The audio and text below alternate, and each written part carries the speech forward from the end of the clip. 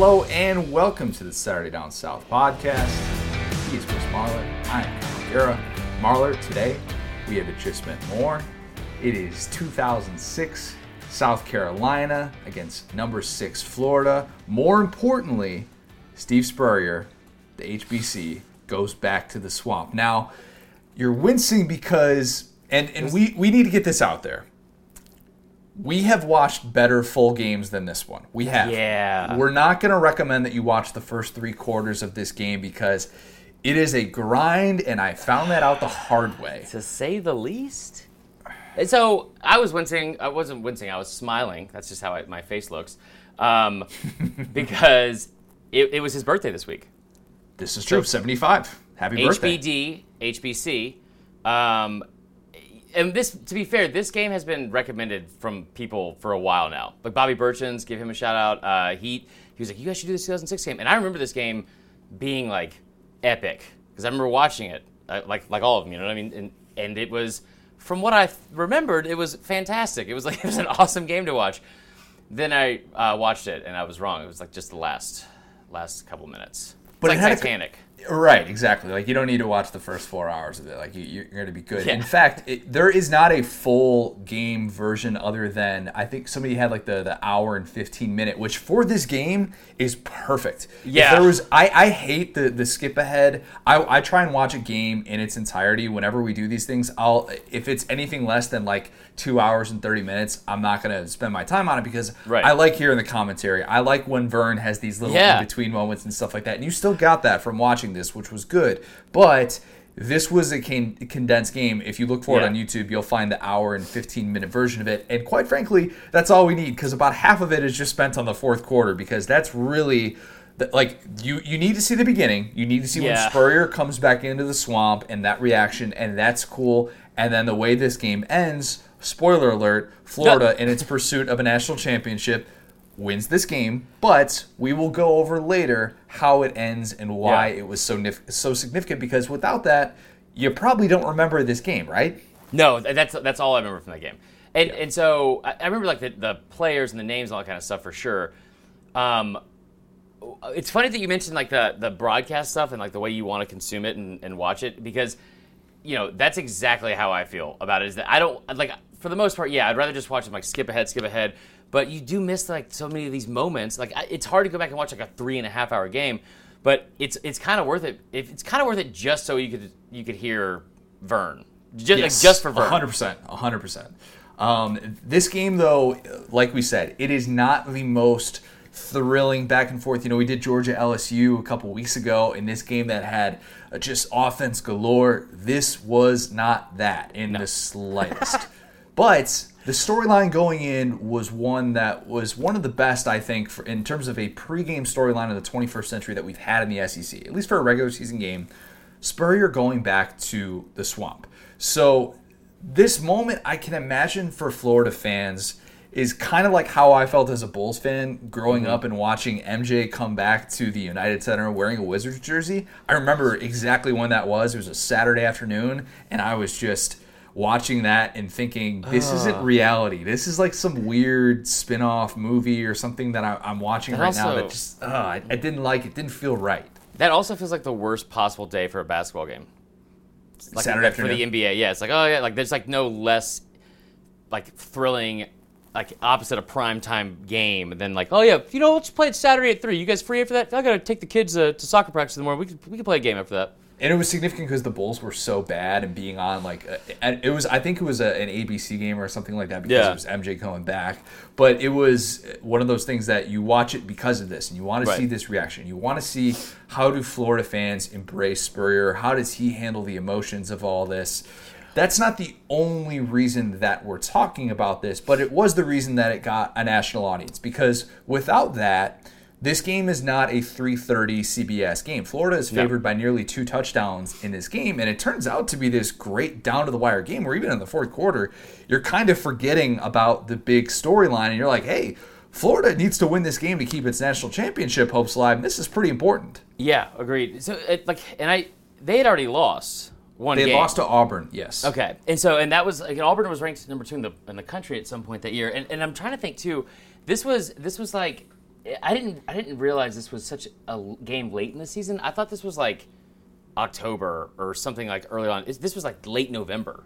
I think this was mid-November, I think, or like the second weekend of November, something like that. But we had got this build up to this game because there was also a big development in college football. Yeah. And you had Rutgers take down Louisville on the Thursday night that week, and that was the lead-in because Louisville was sitting there at number 3 in the BCS rankings, and Florida was at number 4 in the BCS rankings, number 6 in the AP poll. But the BCS rankings were what mattered. And all of a sudden, because Michigan and Ohio State were 1 and 2, and you knew that they were going to face each other at the end of the year by process of elimination, if Florida kept winning and kept winning convincingly, they were going to have a chance to play for a national championship. But they were even talking about style points and how important that was in a game like this. And Gary said that repeatedly, but this game ends up being, a much different feel. And South Carolina, a team that had played actually really well against quality competition that year, coming off of 2 nail-biter losses, even though South Carolina is sitting there at 5-4,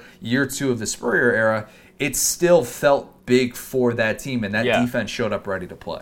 And that's another thing, too, is like we kind of, I always remember South Carolina teams with Spurrier, especially later on, like as having so many weapons on, not so many weapons, but they had always had weapons on offense like Lattimore and Jeffrey and all kind of stuff.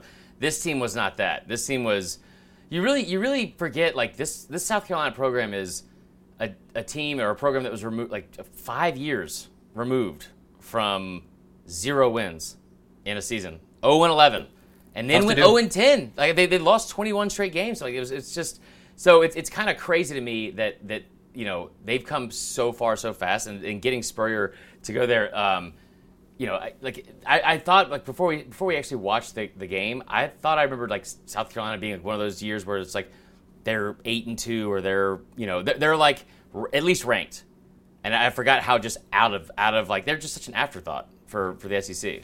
They did win 3 games in a row after this to finish off the season. But you got to remember, this is year 15 of South Carolina in the SEC, and to that point, they'd only had 2 seasons of 8+ wins. And this ends up being their 3rd in year 2 of the Spurrier era. They're also working against this whole... Yeah, that's it. That's not very many. They've had 5 10-win seasons in their entire program history. And how many of them were under Spurrier? 4? Yeah, is that right? So. That's a question for Stump Marler, maybe. That's a good point. Had never won in the Swamp as well. That's also the thing that they're trying to overcome this hurdle. And Urban Meyer, meanwhile, coach at Florida, also in year 2, he had never lost at home. So this game did have a few elements working in its favor where it could bring in the average person. That's my way of saying hopefully it's not just South Carolina and Florida fans who are listening to this right now.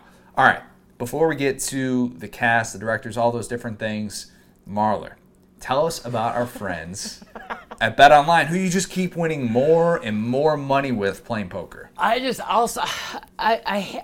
don't hate to brag. I really don't. So I'm not going to say that I hate to brag, but I told Connor this off air, and this is the strongest flex I'll ever make on anybody. Yesterday I won $1,038 in a poker tournament while I was riding a Peloton. Just think about that, guys. And I set a personal best on the Peloton. And it was 169 points or whatever it be. Nice. So all in all, banner day for me yesterday. But you, as well, should go over to our good friends at betonline.ag. Set up an account today. The NFL draft has come and gone.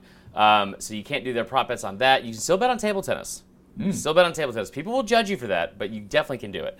And there's plenty of other things you can still gamble on. So go to betonline.ag today. This is, I was kind of skeptical at first about how, because a lot of those sites, you if you win, it might take a while to get your money, and then you have to, there's this whole long process. I got my check within 2 days. Boom. Deposit in the bank. Today, we're good to go. Good to go. You know what they should do for the Bull stock is do an over-under for F-bombs dropped on the ESPN version. It's a lot. I'm here for it. I'm counting them out every time. I think there was 3 in episodes 1 and 2. I think there was 2 from MJ, 1 from Pippen. I was just surprised. I don't want to sound old, but when did they start doing that? I know they've done it on some cable. Playmakers. That's when they started doing that. What is Playmakers? What is Playmakers? Like the show? Oh yeah, Playmakers, the Is that show, with Omar the ESPN Gooding? original. Yes, it was with Omar. Very good memory. Okay, so I remember watching that and I was like, I was like 15, and so I thought this was gonna be like, oh, this is like Friday Night Lights before Friday Night Lights, or this was gonna be like a cool football show. It was like Ballers before Ballers. Yeah, sure, yeah, exactly. And I remember watching it at one point, and I was like, I don't know if this is real, Dad. And then Omar Gooding left the locker room at halftime to go smoke crack, and I was like, this isn't real at all. So anyway. All right, let's bring it back. I think that came out right around like 2006. No, that was No, it was like before 2002. Yeah, gosh, that was a long time ago. Really long time ago. Okay, let's start with the directors, the HBC, Steve Spurrier. No matter what he said, and he tried to downplay it as much as possible, this had to be awkward because he knew the day that he agreed to become the next coach at South Carolina, he knew that this day was going to come, and it was going to be a little bit of an emotional hurdle for him to get through because he was Florida. I mean, he built Florida. As he always will tell you, he is the reason that Florida had swagger to begin Still with. does. Not brought swagger back, too. Right. But, I mean, and it's weird to even hear them say on the broadcast, Steve Spurrier back at the place, the program, he brought their only national title. Like that at that point, because they hadn't won the national title yet in 2006, hadn't won the national title yet in 2008. So you're still so indebted to this guy as a Florida fan because the Urban Meyer era hadn't necessarily happened yet, and understandably so. There is this sentimental attachment, and when he walks in, yeah, Florida fans are on their feet. There's not this feeling of animosity, despite the fact that Spurrier, when he left, I was like, I've just kind of had enough of this. Kind of had enough of being in the fishbowl, so to speak. And it's interesting because I don't know if there are many people who could get away with doing that. And then coming back 5 years later and getting that kind of reception, it speaks to who Spurrier was. Nick Saban didn't get that at LSU. And, True. And if you think that that's like a stretch in terms of how each fan base should have received them, again, LSU had 3 winning seasons total in the 11 years prior to Saban. And then within 4 years, he won a national title. So the thing with Spurrier, it's funny that you say all that because it's spot on, but it's also the total antithesis of how some South Carolina fans view him and how he left South Carolina.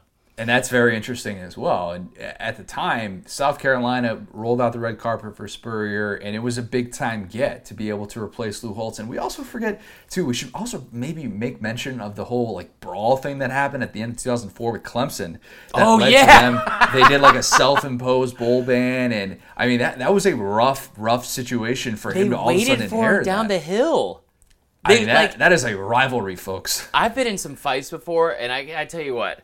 I don't know everything about fighting, but I can tell you one place you don't want to be necessarily is at the bottom of a hill waiting for people who are just gaining momentum running at you to hit you in the face. That was nuts, man. People taking their helmets off and swinging them, and whew. That was the same week, too, as the Malice at the Palace.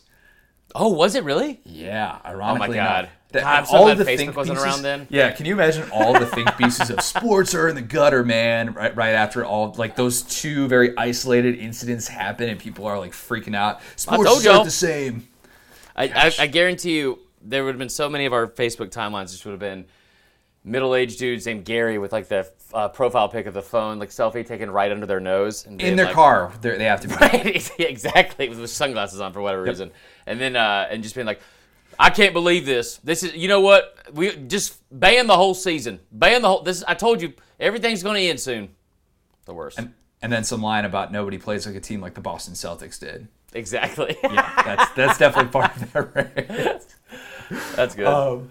But Spurrier is coming back to Florida, even though, as he makes mention of, he says, I've already been back twice. Since he's been at South Carolina, he was back for the 10-year anniversary of the 96 national title team. He was also one of the 4 original inductees to Florida's Ring of Honor. So he tried to downplay it as much as possible, but it's inevitable. When you come back to a big-time program like that, we're going to talk about it. That's what all the conversation is going to be focused on, and especially, might I add, when we think it's not going to be a good game, that is the storyline, and that's what's going to get the most coverage.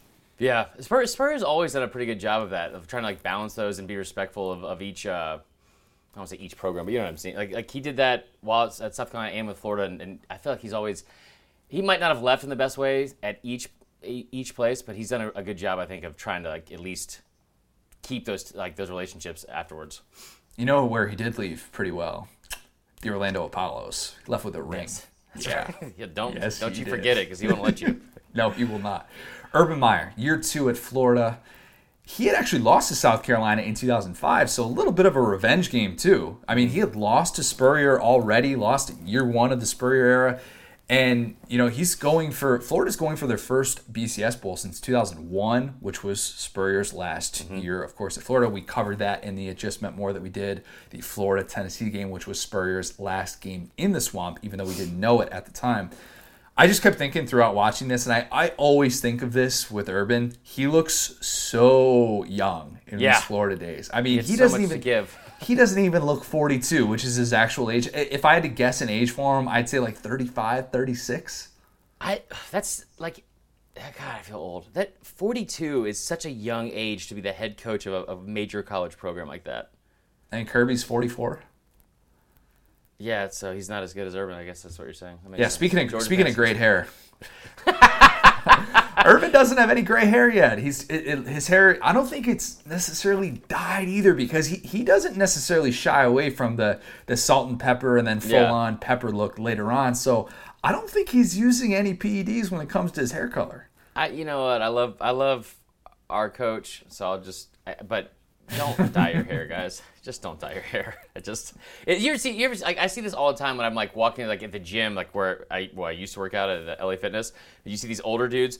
One, it's always weird seeing a ripped older dude. Like, why do you have a vein coming out of your arm like all the way down, squad bro? goals. Just get a grandchild. Like, what are you doing?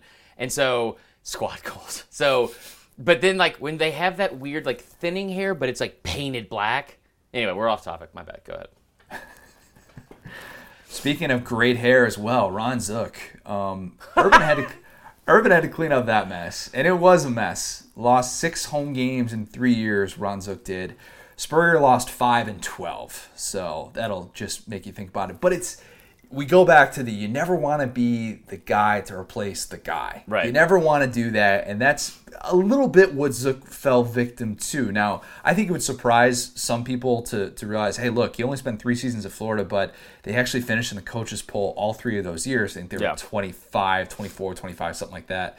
But he also had that fight, too, with the fraternity, and that was really awkward, and that fallout. Ron Zook was just not a fit at Florida. And so Urban, though, is still tasked with getting Florida to the level that fans thought Spurrier left it at. And so in this second year, because year 1 is a little bit, touch and go, 9-win season, all right, good, but not, the level that Florida fans have become accustomed to. And so Urban is still trying to establish this culture at Florida. And he's, 2 years removed from this great season at Utah, of course, that we remember, but he's still trying to establish who he is. I mean, he gets a little bit of outshadowed, which is kind of, crazy to think about because of all the drama surrounding Spurrier in this game. But Urban is still trying to establish himself as one of the premier coaches in college football. Yeah. It's odd to think of that, too, because, like, he has such a great career, and he's such a good coach. That 2004 season with Utah just goes so unnoticed. It really does. And it really is an incredible year. Like the numbers you brought up on a pod a couple weeks ago about how him having, what was it? Like, they beat 5 Power 5 teams. Or they killed them. They killed all of them. So he's always, like, I remember when I was, like, legit worried about how he might be, like, just, like, Saban might not be the best coach in college football. Like it might be Urban Meyer. I don't know what I was thinking. But Urban Meyer, thought that in 2014, were you saying? Maybe. I forgot what year it was, but it was like, I just remember hearing or like reading like stuff afterwards about how he like does his practices and just the attention to detail and how they like start every single practice with like a special teams day and like special teams work, and it just he's a really, really good coach. I assumed Urban Meyer was going to be what Saban is at Alabama. I think watching college football back in 2006, 2007, it felt like he was going to be there for 20 years. Yeah. He was going to win a ton of national championships, and Florida was going to be this yearly juggernaut that we talk about being preseason number 1 or preseason number 2. And that was just going to be a given. And it took a little bit. Maybe 2008 was when it was like, all right, this guy has it made in the shade. He's recruiting at such an elite level. And then it ended so suddenly, and everybody remembers the fallout of all of that. Well, they also, you got to think too, 2005, I know we touched on it briefly, but like 2005, they were ranked in the top 5 in the country. Like And early then in the had year. a tough middle part of the season, I believe it was. Yeah, when the October 1st happened, I'm not going to tell you about the game, but yeah. People forget. The A-listers. Chris Leak, who I think watching this back, it reminded me, he's a little bit Aaron Murray before Aaron Murray. Four-year starter, a guy who wasn't impressing next level scouts with his skill set. Let's just say that. No, I forgot. I didn't realize. Chris Leak has the prettiest eyes and threw the prettiest ball in the history of college football. I don't care how that sounds. It was hard to even watch the game. It was hard to watch the game because I kept getting lost in his eyes the whole time. And then that spiral, it was beautiful. You know what? Chris Leak threw a football the way Tom Glavine threw a fastball. It's just like this perfect, fluid mechanics, and then just like spot up every single time. Definitely forgot that he had very little arm strength. I did not remember that. Very little. People forget Chris Leak threw a better ball than Peyton Manning in terms of the spiral. Manning just a little bit more accurate. But I always remember thinking Chris Leak handled the Tebow stuff really, really well. Imagine being a senior quarterback, a 4-year starter. You're from the previous regime. And everyone is in love with Tebow. I mean, there were dudes that were in the front row of that game with their shirts off, with Tebow painted on their chest already. For this freshman guy who never had a career start, and he's coming in and essentially doing what Justin Fields did at Georgia during that 2018 season, but a better version of that, I would argue, in terms of the way that he was used with Florida. It was the hype around Tim Tebow was way more than Justin Fields, it sounds weird because Fields was like the number 1 overall player in the country and this 5-star, and I know Georgia fans were very excited about him, but like it was not like this. The Tebow thing was like a rock star. It was everyone wanted Tebow, like not necessarily to start, but couldn't get enough of him like in like coming into games like on short yard situations. And you're right, part of that is because of like the play calling and like they put him in a much better spot. But the Justin Fields thing, I mean, Georgia was coming off that national title run, so they still had what they thought was like, we still got a quarterback, a freshman 5-star that led us to the national title already. This was like, like everyone wanted Tebow. And Chris Leak, meanwhile, in this game, passed Danny Werfel to become Florida's all-time leading passer. Oh, by the way, no big deal. But in this game, he shows you why, okay, the ceiling just is not there, because he has some throws in this game that he gets away with, one of which he doesn't because he had a bad interception. But throwing back across his body, the opposite side of the field. And that one time, the touchdown pass that he threw to Dallas Baker, where he just totally underthrows him. I mean, he got bailed out. He got bailed out so badly. It should have been the easiest walking touchdown ever, and he babied this football. And when Dallas Baker, they said on the broadcast that he has 7 yards and the next closest defensive back. It was like 3 or 4. Yeah, he was wide open. 7. He was wide freaking open. And Chris Leak underthrows him, and this ball should have been picked. And Dallas Baker makes a nice tip up to himself. But like, there were moments in that game where you just are reminded that, okay, Chris Leak, he's got great numbers, but the talent is just not on that elite level. No, and it's weird to think about too, because he was a pretty high like rated recruit. I don't think he was a 5-star. I think he was a 4-star. But he had the same. He just had like one of those high school careers that like just are like legendary. Of like he broke every like whatever. And again, he threw like the prettiest ball. But it was not like him and Blake Mitchell. And Blake Mitchell, I didn't expect a lot out of. Blake Mitchell was like a 3-star from LaGrange. Blake Mitchell is the most mediocre, like nondescript quarterback in the history of It Just Meant More podcasts that we've done. I thought you were about to say college football. I got real excited there. No. Just in the ones that we've done. Blake Mitchell is, he is the epitome of average. I mean, and they also had Chris Smelley. And I remember Chris Smelley played a little bit as a freshman. I forgot where he's from Alabama. His brother played at Bama. Not Chris Smelley. I'm sorry.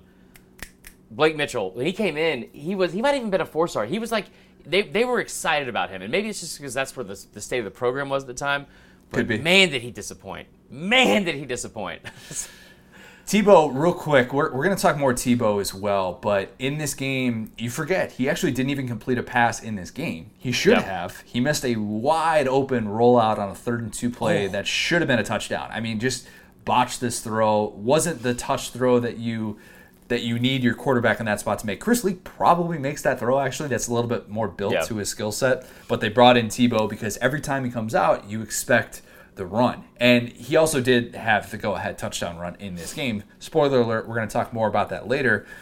You just love the feeling, though, whenever he enters the game. It is electric. It is such a cool thing to go back and watch, and the crowd just gets hyped because it's almost like when, and you've seen this in years past, when you stick a quarterback out at receiver or something like that, and the crowd just knows that something is about to happen. And it always felt like whenever Tebow would go in, and it was usually in the red zone, not exclusively, but when you felt like Tebow was going to go in, something was going to happen. It was just that jolt of energy, and it made the crowd so much more excited than watching Chris Leak for the 4th year in a row. Yeah, I think, well, that's a good way to put it. It's weird, too, because I said that thing about the rock star, because it's like, it wasn't just Florida fans. Like, the whole country was, like, wrapped up in this. And it was, I was really consumed by it. I remember being very, very excited every time Tebow was going in 2006. It was a big deal. I mean, so I remember watching his like, announcement ceremony at my mom's, I think they're called a parsonage. It's like when you live on campus at a church or something like that. This house was like as big as Shaq's shoe. It was ridiculous. It was the smallest house ever. But like I remember, like, I don't know why, he just, this magnetic dude, everyone in the country knew who Tim Tebow was, and he barely played, not barely played, but he didn't have that many significant, I don't know, like numbers or anything like that or stats. I mean, it was all Chris Leak for pretty much on the offense. But he did stuff when he came in. It was like the jump pass, and he did stuff like, you know, he's. Spoiler alert, he scores the game-winning touchdown in this game.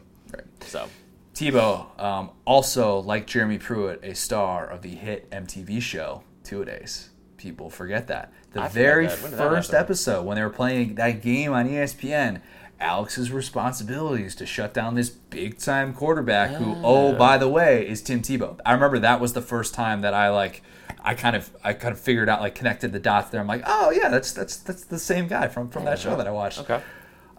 Reggie Nelson, the Florida safety who was voted team MVP this year. Gary said on the broadcast that he was the most valuable player in the SEC. Didn't have the biggest of games per se, but a hard-hitting dude. All-time great nickname as well, the Eraser. Oh, yeah, that's pretty good. That's pretty good. I mean, that's tough. That's imposing. I don't know that he exists in this same role in 2020 with all the targeting stuff that gets called and stuff like that. If you have a reputation for that, Nelson's the type of guy where they're going to call that on you. It's like a sports car going 20. They're going to call you for speeding just because it looks like it, even though you might not necessarily be delivering that hit. But he would have so many targeting calls if you played in college football in 2020. Yeah, he didn't shy away from contact, that's for sure. It's fun. It's fun to go back, but like, 'cause you hear people say, like, especially with basketball, you always hear it like, no way LeBron would have lasted in the 80s. Like, okay. It's because, the guy with glasses who would work at a Jiffy Lube now also was, like, guarding him. It's just, like, elbowing people nonstop. Football that we think of, like, being so hard-hitting and, like, coming for your head and unsafe, it wasn't even that long ago that this stuff was allowed. There was, like, multiple horse collars in this game that I was like, it's going to break his leg. They didn't even know what to call it either. No. Gary called it the Roy Williams tackle or something like that. Because horses weren't invented yet. So that's why. Good point. Did Roy Williams break his leg off that? I think he did. It was a serious injury. It was pretty bad. I remember that being the first time that the NFL was like, we should come up with something to prevent this because this isn't ideal. Nelson had a nice 12-year career in the NFL, though. Former first-round guy. Only one of the Florida 9 draft picks in 2007 who made it to a Pro Bowl. One of the guys in that 2007 Florida draft class, another guy who was picked in the first round, a guy who becomes very well known at the end of this game, Jarvis Moss, the Florida defensive end who blocked not one, but 2 kicks in this game. I thought it was 3. No, he gets credit for the two blocks in this game. Pretty tough thing to do. Not something you see every day, especially, game on the line in a 17-16 game to be able to make that claim. But All-American this season, first-round pick, can't help but wonder how much a game like this helps with that. Just having a couple of really nice moments. He's a physical freak, don't get me wrong, all those things, but probably helped his draft stock a little bit, I'm going to guess. It's funny to me, like, how something that seems like that little can become so big. Like it I don't want to say like blocking a field goal changes like, honestly, I feel like if you're like Derek Brown, didn't Derek Brown or Marlon Davidson, Marlon Davidson blocked like 2 or 3 kicks this year. Remember A'Shawn Robinson, like jumped over a dude, then jumped back up to block a field goal Cheating. against LSU. Well, sure. Jarvis Moss. So Lorenzo Carter. It's funny how like doing something this incredibly athletic can really not like change everyone's perception of you, but like kind of mold you into this even bigger like love affair with like your athleticism and help you in the draft more than ever, because this dude, his draft stock skyrocketed after this. We will get to him a couple more times later. South Carolina, I only have one A-lister for South Carolina. This is not a star-studded team. You might have more, but the obvious one is Sidney Rice, the South Carolina receiver who had a better college career than I probably gave him credit for. Had 1,100 yards, 13 touchdowns as a redshirt freshman in 2005, and then 2006, another 1,000-yard, double-digit touchdown season. It looks like Blake Mitchell, if he wanted to, could have just hit him on slants all day. And for whatever reason, he didn't choose to do that, and you're like, these Florida receivers can't stick with him one-on-one. This would probably be your best source of offense, but for whatever reason, I don't know why you're not doing that right now. Yeah. Hey, Blake, hit me on a slant. I'm going to run a slant. No, I'm going to do that thing where I drop back, and the running back just goes completely horizontal to me, and I'm just going to hit him out of the backfield. He did that play like 78 times in this game. Oh, gosh. Just give it to Sidney Rice. This guy's going to catch the ball. All right, go deep. I'll underthrow you. I got you. In just 2 seasons, broke the program record for receiving touchdowns. He's now tied with Alshon Jeffrey. First offensive player of the Spurrier era who was drafted. Fun fact. Yeah. And actually played with Percy Harvin in Minnesota and Seattle. So that brings us to the breakout performers because, yes, Percy Harvin, big-time recruit. Big time recruit. But to this game, he's just a freshman at this point. Right. Hadn't really had that breakout game yet. In fact, in the previous 5 games leading up to this, he had total 3 catches for 26 yards, also had 15 carries for 114 yards. But in this game, he was good. And he was clearly Florida's best weapon and a perfect fit for the H-back role in Urban Meyer's system. He was the scariest thing about Percy Harvin is I remember him coming in being such just an absolutely electric athlete. Like it was like a smaller. I thought he was gonna be just like a smaller, almost more like scat back kind of ish Reggie Bush. Like he wasn't as big I thought as Reggie Bush, and then he was. I think he sat out for the 2008 SEC championship game, and he was on the sidelines, and he was just in a jersey, and his arms were so big. And I was talking to one of my buddies who's a Florida fan. I was like, I had no idea. Like that dude is huge. I had no idea he was like jacked. He was just like a small dude, and he was like, no, he benches like over 405. I was like, oh, what? Like just casually drops that in. It's like 5'9", 185. Just right, exactly. 400 pounds. No big deal. Me too, man. Yeah. It looks like he could just run the drag route all day. He could get to the edge. He had that start and stop. But you see, even in this game, already battling injuries. Yeah. And that has, of course, been the story of his career with the migraines and just battling various ailments throughout his time. We have more Percy Harvin stuff to hit on later. Yeah. Do not worry. The other Mike Davis running back at South Carolina, breakout performer in this game. If you Google Mike Davis, South Carolina running back, you're going to confuse yourself because, of course, there were 2. There's one who's still, I think, active in the NFL as well. Not the one who was from Stone Mountain, Georgia, might I add. So I am now years old that I knew that. I just assumed they were the same person. Different human beings. Yeah. Different human beings. Same thing with Florida receivers. I swear to God, there's been like 18 Andre or Antonio Caldwells. Yes. Or Callaways. Yes. I think they've all been the same person. 100%. Yeah. Like Auburn with the K. Same thing.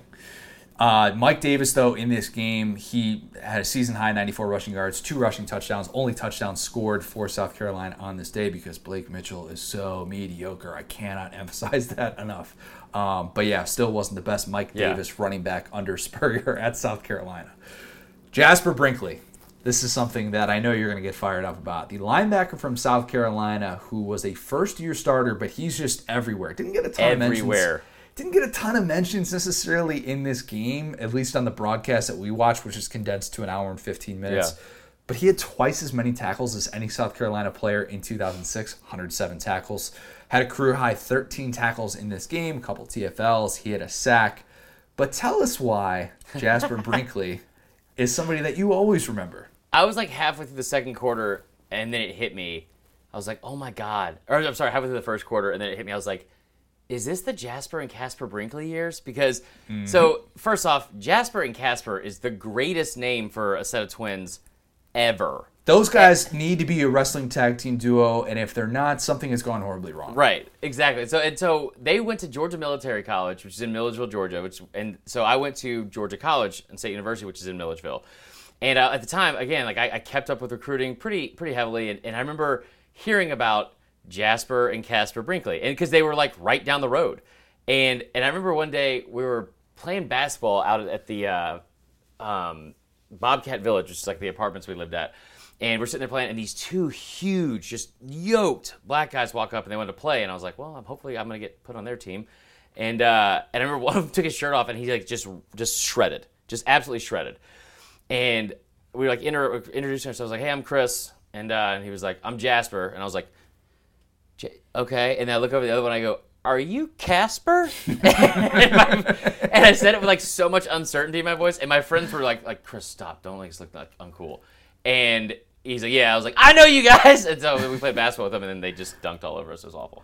How many times have you ever had to say that sentence? How many times in the history of mankind has the sentence, are you Casper, ever been said?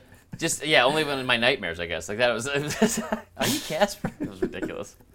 I bet Spurrier messed that up all the time in practice. The time. Casper. Casper, yo, come on, get on over here.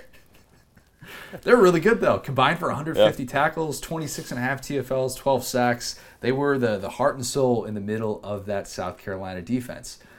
Prominent extras. Jared Cook, freshman tight end at South Carolina.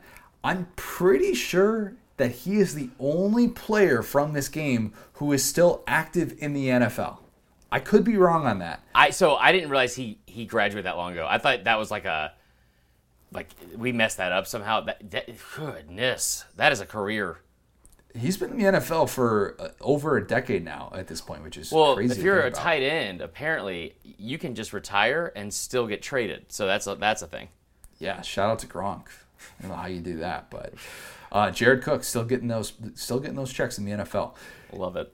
Derek Harvey, Florida defensive end, another one of these first-round guys, number 8 overall in 2008. He was MVP of the national championship that year as well, but he was out of this game.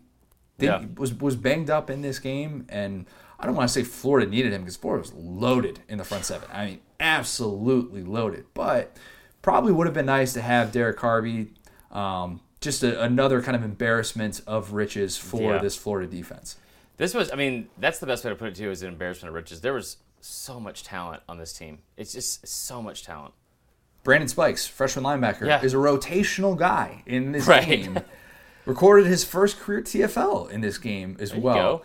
I mean, that front seven had 3 or 4 all SEC guys, because Ray McDonald, Earl Everett, Brandon Seiler. Yeah, because Seiler went down in this game and was kind of in and out, and that was what was putting Spikes into this game. But he went off as a sophomore. I forget that Spikes wasn't just this immediate guy who was a household name. They even kind of described him on the broadcast, like guy by the name of Brandon Spikes is going here. They phrased it in a way that they weren't very familiar with him. Yeah.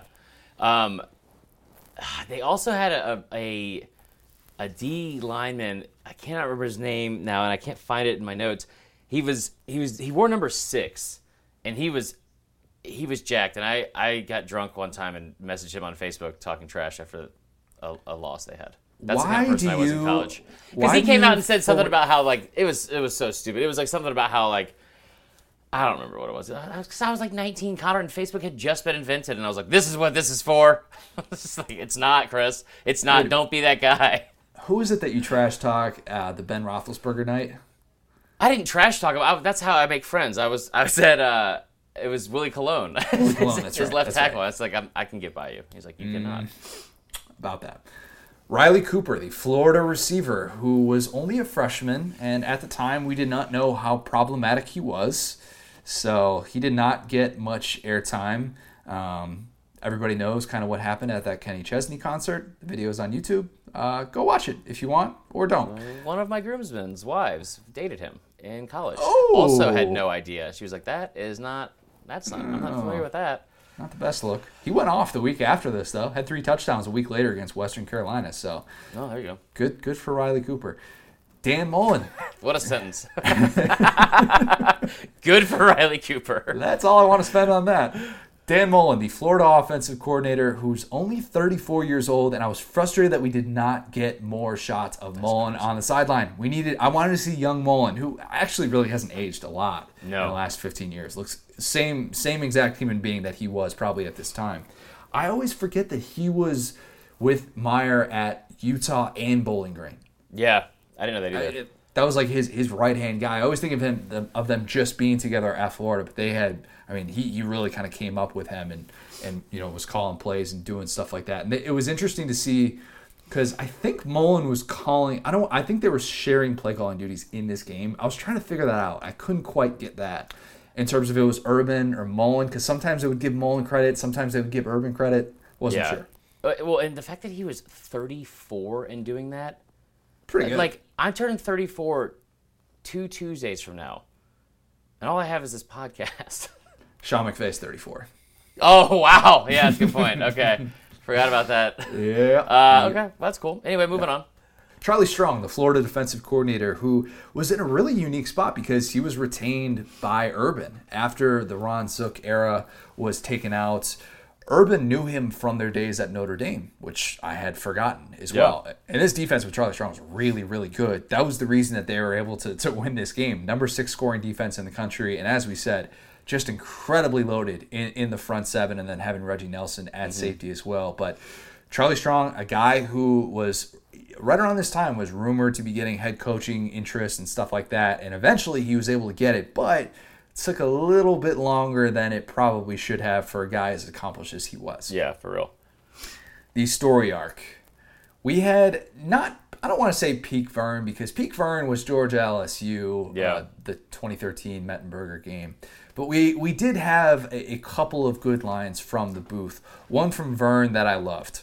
Whenever they do the little cut-ins where they show Vern and Gary sitting side by side, they flip the camera and all that stuff, it's going to be something good. So Vern, in one of these great little up-close shots, said, well, Steve Spurrier insisted us that the drama, the emotion was out of this because he had been back before. I don't believe that. Yeah. Yeah, that's pretty good. He had a few in here that were we'll get to it here in a second, but that's really the real treat is going back and watching this. Joey Molinaro, he tweeted something about this the other day because somebody made the meme that was pretty much a knockoff of what we did. But I was like, I miss football so much. I wish that I would even watch a game with these two, is Gary Danielson and Nessler. And I like them fine, but Vern and Gary Vern was awesome, just anytime. And so somebody made the meme of Vern and Gary, and Joey Molinaro was like, what are you talking about, man? Any game, I would go back and watch any game with Vern Lundquist in it. We talked about last week. I would love to watch him just do a broadcast about whack-a-mole or how trick candles work. I think we have the benefit of looking back and knowing what to expect with Vern. That's true. I think watching him live sometimes you're frustrated that he doesn't know anybody's name. He doesn't know as much as you would like for a play-by-play guy, but when you watch these games back, it brings a smile to my face every time we get one of these great moments because they're so raw and authentic. Yeah. And you don't get that from everybody. You don't really appreciate it until you go back and watch. Not to say that Brad Nessler isn't really good at his job. He is. Yeah. But the emotion that Vern brings to it, I could also watch any game that he's calling. He's almost like that. You know that meme of that kid? It's in the forest. And he's like, "Wow, what is this?" That's him. But it's I think what solidified the Vern love for me was that story Tom Hart told, where he's the SEC championship game weekend. He runs into him at as he's heading out at 12 o'clock at night or 11:30. He's about to head home, and then Vern's like, "Nah, stay here and hang out with us and blah blah blah." Vern is just he's kind of one of the last of that old school kind of the way they used to do it. Where the era I should have lived in, where you could drink on TV. You know what I mean? The Harry Carey era, so to speak. Yeah. Gary had a good line as well in the fourth quarter. I think it's going to be the same one I said. Is it? Okay, so I had the one where he says, I think Lawrence Wright said you're either a Gator or you're Gator bait. They're going to try to make Steve Spurrier both today. That's pretty good. Okay. Pretty good. So my favorite was fourth quarter drive. It just really caught me off guard because it was like he's not one to usually embellish even in the moment or get caught. He doesn't speak in absolutes, and I know what you're going to say. Yeah, and he goes, "That's the so." Like South Carolina gets the ball, goes down the field, and they score with like 3 minutes and 47 seconds to go or something like that, and they take a lead, 16-10. And as Mike Davis is running in untouched into the end zone, Gary goes, they're like, oh, he gets in the touchdown. And he goes, that's the best drive I've seen in the last 10 years. And I was like, what in the hell are you like he had already thought about it, like had broken them all down and was like, yep, that's it. That's number one. Put it at the top of the power rankings. He said best called drive. Best called drive, you're right. Yeah, best called drive in the last decade. And it was like, or maybe he said 10 years. Either way, I was like, good God. I was like, okay, I get that we're speaking kindly of Spurrier here, and it was a well executed drive. Don't get me wrong, and they knew what they were doing. It was impressive in the moment, but there's been a lot of drives in the last decade. A lot. Gary, just wait till you see what an on-balance line looks like. Just wait for that era. Does Gary ever have these moments where he realizes when he says like on sides, it's the same as on balanced? No. And he has this epiphany in his head. He hasn't had that yet, has he? No. It's like people that say milk. Like, are you say melt? Yeah, it's the worst. The worst. Coldest take from the broadcast. It's not real. I don't really have a cold take from the broadcast, but I wanted to bring this up. Agreed. South Carolina rocking the Russell Athletic gear. Have to mention this. So they made the switch to Under Armour after this season. So Russell Athletic is kind of a cold take because they don't necessarily last too long in college football. What was the Russell Athletic contract, you ask? It was $450,000 to cover 4 sports. Here's a little bit of perspective on that. In 2010, South Carolina, so this is just 4 years later, a presidential term later, South Carolina signs a deal with Under Armour to cover 10 years, and it's worth $71.5 million. So, yikes. Russell Athletic phased out at the end of the 2017 season. I have a Stump Marler question. Who's the other SEC team? No. Oh, damn it. Do you want to name that? Do you want to go ahead? Auburn had Russell Athletic forever. And everybody goes from Russell Athletic to Under Armour. Who was the last Power 5 school to rock Russell Athletic? Georgia Tech. You suck. Right? I hate that you know that. I'm so good at this game. You're the worst. Dang it. I really thought I was going to slip that past you. Maybe it's just because it's regional stuff. I don't know. Maybe that's why I got all these questions right today. Goodness gracious. Go ahead. If you guys if you're listening now on Sunday, this is also I'm like writing peak high confidence right now because we recorded Stump Marler earlier and I killed it. Yeah, it was like the Wonderlic all over again, unfortunately. Pretty much, yeah. Yeah. Were there any other cold takes from the broadcast? Honestly, I had it listed for both. The comment that Gary made, I thought it was the best comment and also the dumbest comment because it was like the best called drive. I mean, like, I tell you what, I wrote it down here in my notes that it's a cold take because the best called drive I've ever seen from Steve Spurrier was the 2010 South Carolina Bama game when they, like, the stuff that he did on that drive and, we've just gotten so advanced now with play calling. You could honestly say anything from Joe Brady, anything that LSU ever did. I'm sure there's other ones with like Cam Newton, especially, and stuff like just stuff with Tebow, even like just design play calls.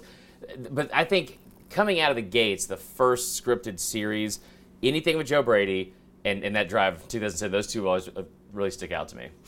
Wait till you see what offenses look like in the next 14 years, Gary. They're gonna space cars. They're going to blow your freaking mind, man. The Jadeveon Clowney reminder that normal people don't play this game. Okay. There's 6 minutes left. Florida's down 16-10. So they had gotten the ball back after this touchdown. That touchdown with the greatest drive, the best called drive in the last decade. There's actually still 6 minutes left.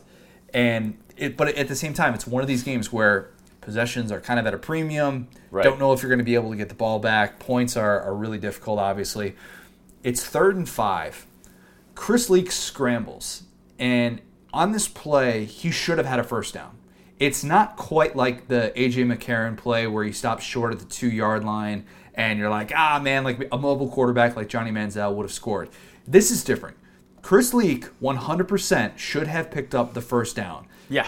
Instead, he tenses up and he doesn't deliver the blow. And he shies away from contact, and it's painfully obvious. It's frustrating to watch as a neutral observer. So that sets up 4th and 1 on their own 29-yard line. What does Urban do in that spot? You're down 16-10. The clock is dwindling away. You might not get the ball back. Urban's like, we got to go for it. I'm putting Tebow in. Tebow, go save us. Tebow gets this play out of a shotgun. It's like a shotgun pistol formation. Maybe, like they got 2 backs in the backfield. And he runs like he is shot out of a cannon.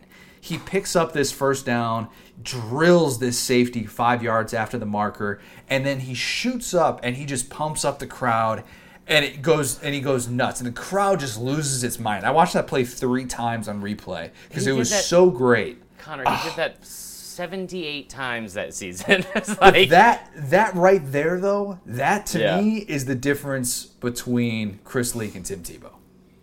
Yeah, I mean, well, that's one of them. But yes, I agree. I mean, that is you never want to see it from a football standpoint. Like when you see these guys that like shy up, and it could be just one moment. It could be like Cam Newton.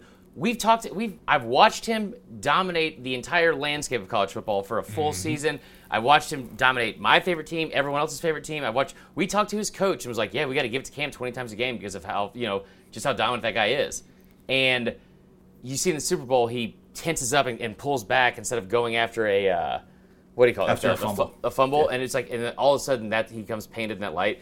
So I hate to say that about Leak because out of all the things to compare him to, these two aren't that comparable, I guess. But like, God, you're right. That's one of the reasons why everyone loved Tebow so much because like on those short yard situations, and it seemed like I don't know why there were so many of them that season. Like it seemed like there was a bazillion third because their offense wasn't that good. That's also true.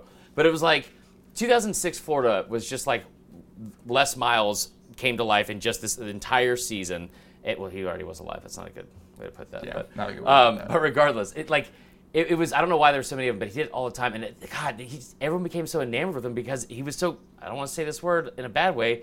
He's like one of the grittiest football players and most talented football players at the same time we've ever seen. You don't see a quarterback do that. You do not see a quarterback. The way that he exploded and got to the next level and was willing to deliver that hit. It wasn't just going to go down after he got the first down. He's like, no, I'm going to run through you. Yeah. Vern said after, he said, he was like a train on that play. Yep. Or at least a locomotive. Like, all right. Thanks for clarifying. Appreciate that, Vern.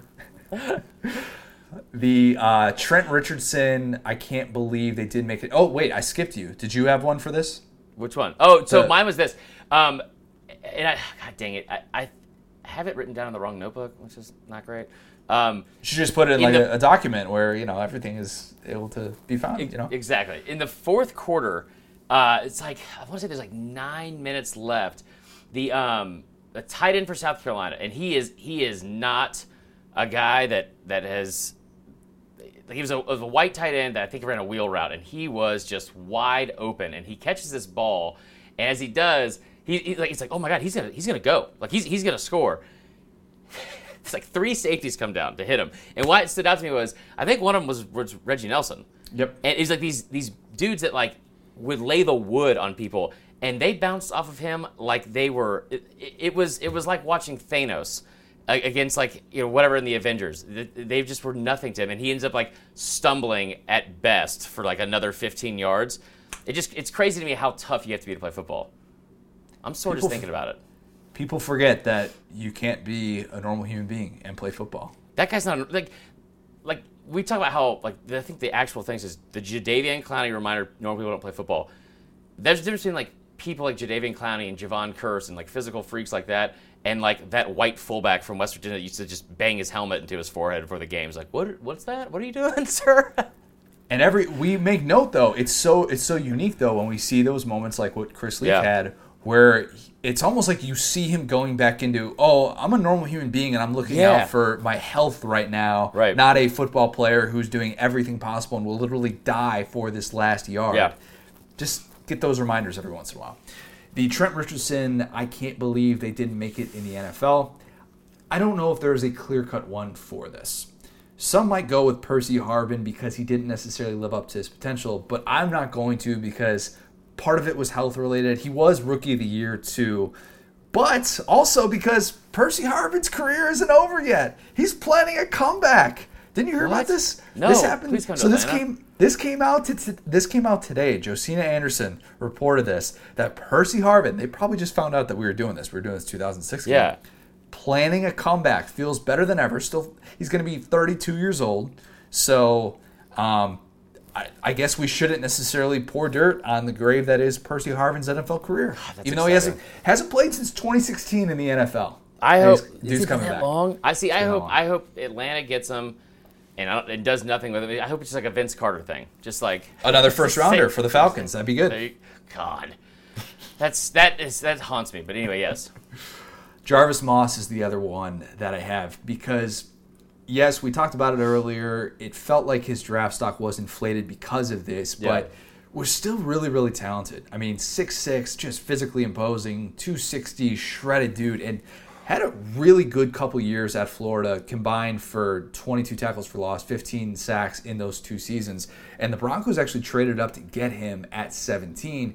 Gets off to this slow start in his career, and then he wasn't really a scheme fit in Mike Nolan, his new defense, the new regime that came in with Josh McDaniel after Shanahan was out. So after year 2, we find out that he's considering retirement, which is still at that time a little bit more of an unheard of thing for a first-round pick to be doing that for 2 years. Yeah, really weird move. But he actually stayed, kind of, redeemed himself a little bit, but done after 6 years, finished his career with just 48 tackles, 6 sacks. So not necessarily an obvious one, but just a guy that you're like, oh yeah, make it in the NFL is not an easy thing to do. And if you're not in the right place mentally, it's not something that you can just snap your fingers and do. Right. Yeah, Did you have I do. for So this? mine was the exact opposite. But I can't believe we're this similar on these again. I had Derek Harvey. Oh, I thought you were going to say Blake Mitchell. God, he was so bad. Like he does look like the most average mundane quarterback of all time. No, so Derek Harvey, because like they had very, very similar like career arcs, I want to say, at Florida. But I mean, like him having 11 sacks this season, then he has almost double-digit sacks the year after, and he just seemed like the next dude that was going to be like they compared him to Javon Curse. Yeah. He had 8 career sacks in his NFL career. Just never really, did much. So That's a good one. I definitely should have had that in there. I could meet Blake Mitchell 15 times and still forget what his name is after meeting him. Hey, Drake, nice to meet you. Hey, Jake, good to see you, man. What was your name again, guy? I can't quite pick you out of a crowd. How you doing, Greg? Good to see you, man. Thanks for bringing your guitar. He kind of had like the floppy look that was popular, like his mid-2000s. shaggy blonde hair. He definitely wore a puka shell necklace. I'll tell you that much. Oh, for sure. The thing that you didn't know / remember until rewatching this game. The Same thing that I thing. forgot. Yeah, I knew we were gonna have the same one for this. How average Chris Lee could be at times. There's a reason that the guy was not drafted. He was a free agent pickup by the Chicago Bears. I remember being pretty excited about that at the time. I was like, Chris Leak, the guy that just won a national championship, sign me up. That guy won a ton of games, racked up a ton of stats. He struggled in this game with coverages and just had some terrible habits. I mean, stuff that you're like, all right, if you don't get this as a 4th-year starter, you're never going to understand how to read defenses this certain way. Not surprised that he didn't make it in the NFL, but I just forgot how many times I was like, oh, Chris Leak, just get Tebow in there. Please put Tebow in right now. I just forgot, like, I'll say not how average he could be. I just forgot how, like, underwhelming his arm strength was. I mean, it was just, I always remember throwing, like, this perfect ball, and I didn't think he had, like, a cannon by any means, but I definitely thought it was better than this because there was. I tell you what, I watched I watched the full game first, and then I watched like the shorter one, like the 15-minute one, like it's like just going back through it. There was, what do you call it? There was like I want to say it seemed like in a 3-minute span, 4 or 5 from him and Mitchell combined, but mainly Chris Leak, balls where they had a guy that had, like you said earlier, 2 or 3 steps on the defender, severely underthrown. And it's I did not remember that at all. I did not. Those eyes, though. God, those eyes. Could look into them forever. These eyes.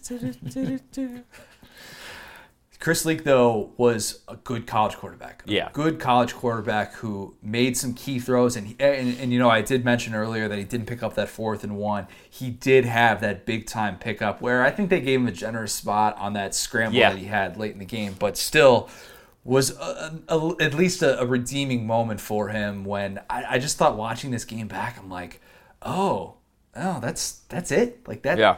You got season on the line, and this is kind of the effort that he's coming up with. This is not great. I also, as a result of that, kind of forgot just that Florida was not this juggernaut yet offensively. Defensively, really, really good. Really good. But hadn't hit 30 points against an SEC team yet. And this is that is surprising. November. That's nuts. That's nuts. For a team that would go on to win the national championship. South Carolina, with not a ton of like recognizable names on that defense, not all SEC guys contain them. Casper, all day.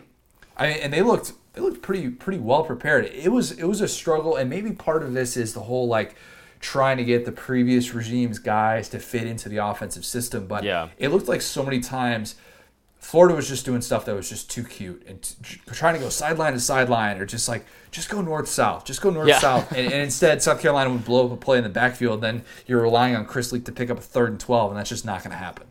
Isn't it weird that we say north and south? I thought it was like last year, because that's like one of the things I always scream at the TV is like, put your foot in the ground and get north and south.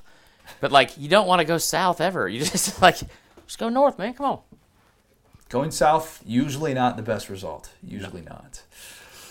When the losing team blew it. This was kind of easy. This is a little too easy. Jarvis Moss blocking Ryan Suckup, a.k.a. Mr. Irrelevant. People forget that. Yep. Blocking the extra point. When that initially happened, there's 8 minutes left. South Carolina had just scored that touchdown to make it 16-10. Greatest drive in the history of football. And 8 minutes left.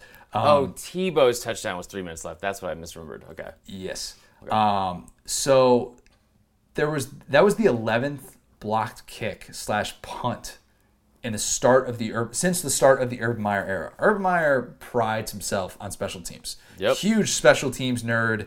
Spends a lot of time in practice on it. Like even late in his days at Ohio State, when he's still getting 5-star guys galore, he's like special teams. So not necessarily that surprising, but it felt in that moment like that was huge. And all of a sudden, Florida fans are like, "Wait a minute, touchdown!" And we win this game. Easier said than done, but that felt significant. Then obviously the other big moments. 8 seconds left. Florida's up 17-16. 48-yard attempt for the win for South Carolina with a second-team All-SEC guy in Ryan Suckup. And it's Moss again. And he gets his big hand up there. He soared as high as he possibly could. And it was a cool scene because the swamp just goes crazy. Loses its mind. Unreal scene. Awesome celebration type scene. I mean, players are going into the hedges like it's just total pandemonium, madness. And then they show Spurrier, and you can kind of see. Well, man, we did our best. Spurrier does that thing where he like takes his visor off and he rubs his head a billion times, and he kind of puts it back on in disgust. And you felt bad for Spurrier in that moment, but seeing Florida celebrate like that, knowing what that win preserved, very cool. And Gary had this great line where he said, after he sees the replay and he sees that Moss had his left hand up there, he says, "Might that be the ring finger that keeps alive a national championship prayer?" Great line. That was good. It always kills me like how good those guys have to be in the moment to say stuff like that. Like I feel like I've done TV stuff, and I feel like if I had to do it live, my reaction would be like, "Holy y'all, did you see that?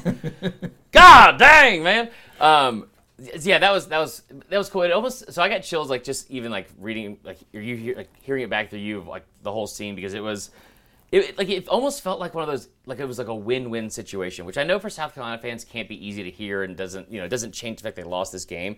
But for like the average SEC fan, what, like this whole storyline of Spurrier going back to the Swamp and having this great game and coming like close enough to where it felt like a moral victory for that team.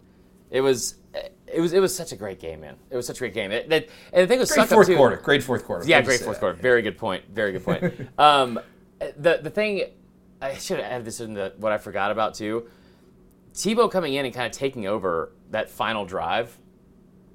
Yes, when he comes in after Leak had picked up that first down, and Florida is still down 16-10, and they get into the red zone, and they say, Tebow, go win us a football game, and he has that I think what was it, like 18-yard touchdown run, something like that. He had, just wasn't going to be denied in that moment. Like that was Tebow in a nutshell in 2006. When you wanted a big-time play, you needed that burst of energy, he was going to be your guy. If they leave Chris Leak in that game at the end and say, you're our senior, you're our most experienced guy, we're going to trust you with the season on the line, I don't know if they win that game. They didn't trust him with the season on the line, because if you think about it, not only the Tebow touchdown, the play before that is the throw he missed, like to the fullback where they rolled him out to the left. That was on third down. That was earlier in the game. No. Wasn't that earlier in the game? No, it was like on the goal line. It was like right before. I thought that was earlier in the game, and they had settled for the field goal. That they were gonna try and go for it. I'm pretty sure, because you might be right. You probably are right, but yeah, okay. So he made up for it later. Yeah. Okay, so the other thing about this is, and I mean this. I'm not saying this and trying to get caught up in the moment or sound like I'm romanticizing this game just because of the game or just because of the podcast. But I cannot genuinely thank Jarvis Moss enough for blocking this kick, because what I think we fail to realize is if this doesn't happen, Florida doesn't win the SEC. Arkansas might win the SEC. Florida had already won the division championship and was going to be playing against Arkansas in the SEC championship. But yeah. So the way the momentum I played like the end of the season, the year before they had like that early loss and just kind of trailed off. So maybe they don't win the SEC. Regardless, if they win the SEC and they beat Arkansas, which is they obviously did, they were good enough to do, and there's no SEC team that gets in to the national championship, that means we definitely get Ohio State and Michigan as a rematch. Yep. And we crown probably a paper national champion in the same way that we crowned a paper Heisman winner in Troy Smith.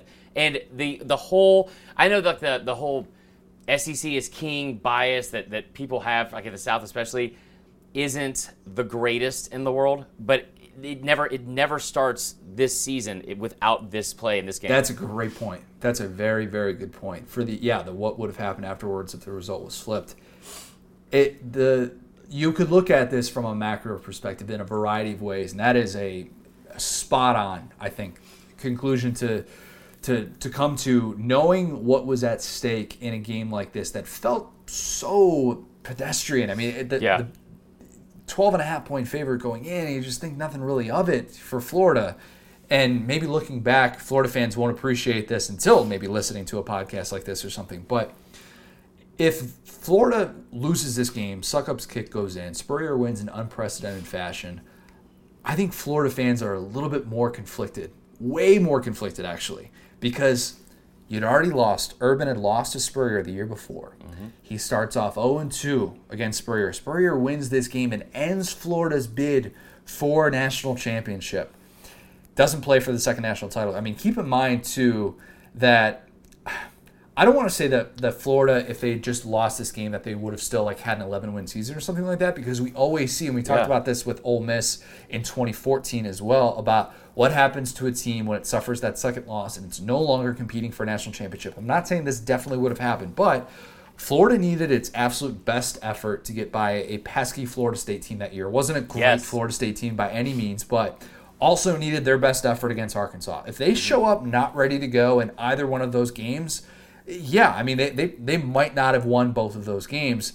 Not guaranteed that they would have won those. So Florida, this game just is a reminder that Florida wasn't going to be really a world beater in 2007 just because they were dealing with so much turnover. And Tebow even said in his book, I knew we were not going to be that team in 2007. It wasn't going to happen. I knew that in the preseason.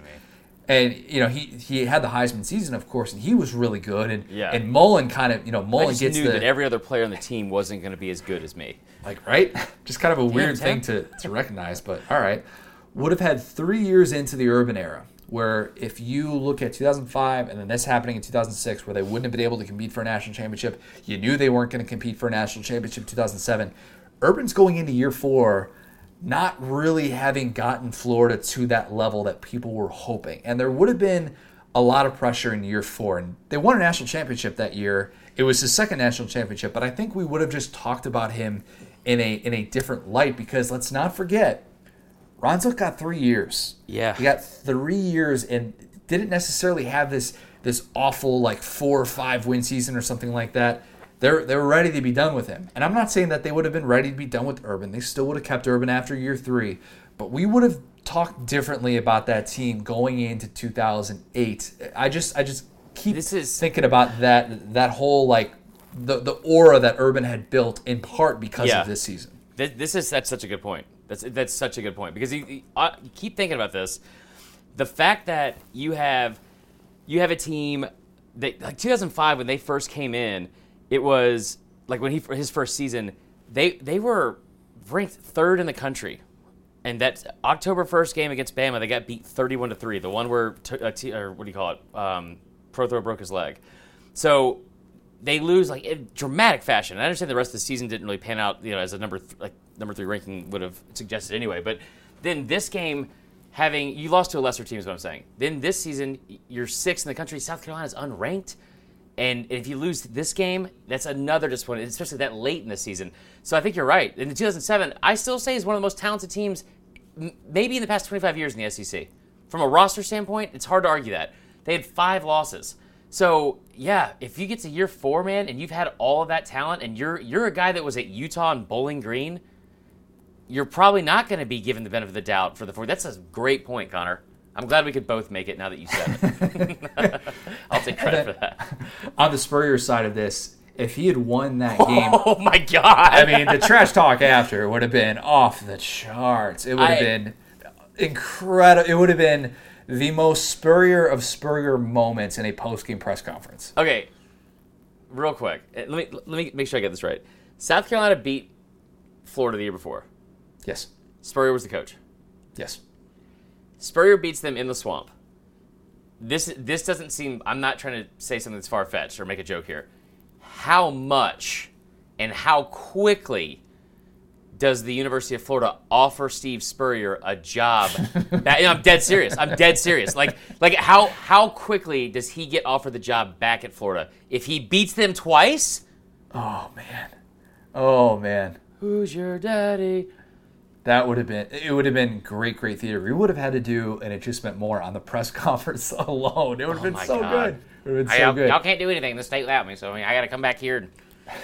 The other thing with Spurrier, too, that this game showed how they were not a complete team by any stretch. And it took a while to really get on that level of consistency at South Carolina. First 5 years in Columbia were a grind for them. They would have these moments where they'd get up to, they got up to into the top 10, I think, at one point. What was it? Maybe like, it might have been this year, actually. They got really high in the rankings, then they lost those 3 games in a row. It might not have been 2006. But he had some You're big right, time it is early 2006. moments. Okay, it was 2006. Or maybe it's 2007. Either way, but you're right. But South Carolina would always do that. And even in 2010, after they have the Bama game and they have this win that feels like everything is all of a sudden changing with this program. Piss me off. And then they lay an egg the next week. And it's like, that's... If you're gonna do that to Bama, I mean, you just at least go win the next game, guys. Lost Kentucky the next week, right? Christ on a cracker. Yeah, that was kind of the story of Spurrier's first few years at South Carolina. And if you win a game like this, we talk about this a lot. What's the type of game that you can win for your program that's going to make us think about you in a different way? Yeah. It's Kentucky beating Florida in the swamp in 2018. It's Mississippi State going to LSU and winning that game in Death Valley in 2014. These games where you get over these long streaks and you're like, yeah, that's... The Ole Miss win in who they beat in 2012, whoever that was, they like kind of propelled them into the I thought you were going to say the Bama game. No, that's not what I was going to say. But yeah, that's a better example. That's a much better example. Yeah, like you're right. That's good. these games can change how we think of a program. And Spurrier recruited well, and he actually signed the number 7 class in the country in 2007. So right after this, I mean, he recruited a really good. Well, Steven Garcia was in that class, so obviously you knew it was going to be top 10 for sure. But yeah, I mean, it really took him a bit, and I wonder if he had gotten a win like this, you get momentum going a little bit earlier, and it takes a little bit less time to get that talent into your program. So yeah, a lot of great what ifs, a lot of great sliding doors. God dang it, Connor. The draft stock for Blake Mitchell. If they win this game, I bet you there's like a local radio station in like LaGrange that probably had that conversation at some point. It's like, Blake Mitchell is a prospect, is a draft prospect, is an intriguing guy. He's not a day 1 guy, but he could be day 8. No, Blake Mitchell is a guy. Yeah, he's just a guy. He's a guy. You've sparked my interest. I'm looking at the South Carolina thing right now. Yeah, Chris Culliver, Steven Garcia. I don't recognize any of these other people, but yeah, good for them. Clifton Gathers, I think that's the guy. There you go. Anyway. The player image that we'll always remember when thinking of this, I kind of already hit on it, but the Spurrier nervously rubbing his head, taking off the visor after the missed kick. That's obvious. Of course, the camera was gonna show them. They didn't have, though, when I was looking for it. I don't think Spurrier and Urban could find each other after the game. I think they kind of got lost in the seat. Yeah, they could. They were at a loss in a bad place. No, I think for the post-game handshake, they couldn't find each other. The camera didn't capture that on CBS, but if I'm not mistaken, they were far apart. We didn't get that moment necessarily, but I thought Urban had another great moment after the game when Tracy Wolfson is interviewing him, and she asks, and we take this for granted. This is not always an easy question to ask a coach, and it's not always a question that gets an actual answer. Mm-hmm. Tracy asks Urban, "Do you deserve to be talked about in the national title hunt?" And Urban says, we got to get ready and keep getting better, but of course we do. I love that. I love that when coaches can be a little bit cocky. And because Spurrier would have been plenty confident in a post-game interview there. Kind of a rare moment for Urban to get away from the coach speak and say something like that, knowing that a game like that and what it meant late in the season and what it really was what it was able to preserve for that year. I'm trying to think here. You saying that, I don't want to say if, but how high and firm were Urban Meyer's hands on his hips at that moment? Because every single interview he's ever done, he's got his hands on his hips. I think they were above his belly button. That's what I thought. Yeah, high. It's more of a rib. It's more of a rib thing than a hip high thing. Sass. Yeah. We have here's a trivia question for Stump Marler. Okay. I believe we have hit on 12 of the 14 SEC teams in. Oh, don't ask me stuff about our job. I don't know those answers. Who are the 2 teams that we have yet to do? That I think for the next one that we do, we will hit on one of these teams. I think we have to. We definitely haven't done. Vanderbilt and Mississippi State. Very good. AKA the 2 teams that beat Bama in the 1941 season. We will never talk about them. You said it. I was going to say it if you really? I'm so glad. We are glad. On today. This is good. Gosh, do you want to record another podcast or something? No, not at all. I got to pee. You know that. Yes, I do. We've been recording for the last 2 hours doing Stump Marler stuff This as is well. Good, though. So. I will play Stump Marler all day because I just love trivia. Yeah. And I miss going to bars. We definitely should. So if you're going to rewatch this game, rewatch the intro with Spurrier, and then just fast forward to the fourth quarter. Real. Save yourself some time. Ooh. So we will be back with Debates Down South. We are still figuring out what we are going to do for that. But we actually know what we're going to do. We're going to talk about the Claim National Championships. That's what we're going to do because we did all the research for that. So that is. Before we go, I do want to say there is one name of significance from that 2007 class. Blake that really stands out. Patrick DeMarco, 2-star tight end. Out of what town? Altamonte Springs. That's where I live, you idiot. Oh. Altamonte. We're gonna end it on that. I love that you just said that. That's great. Look at you. That's good. I know stuff. I know stuff. This is great. Live, idiot. That was good. All right, we'll talk to you guys next week. You guys have a great week. Blake Mitchell, what do we need to remember? I give my best. It might be too much. Fuck you.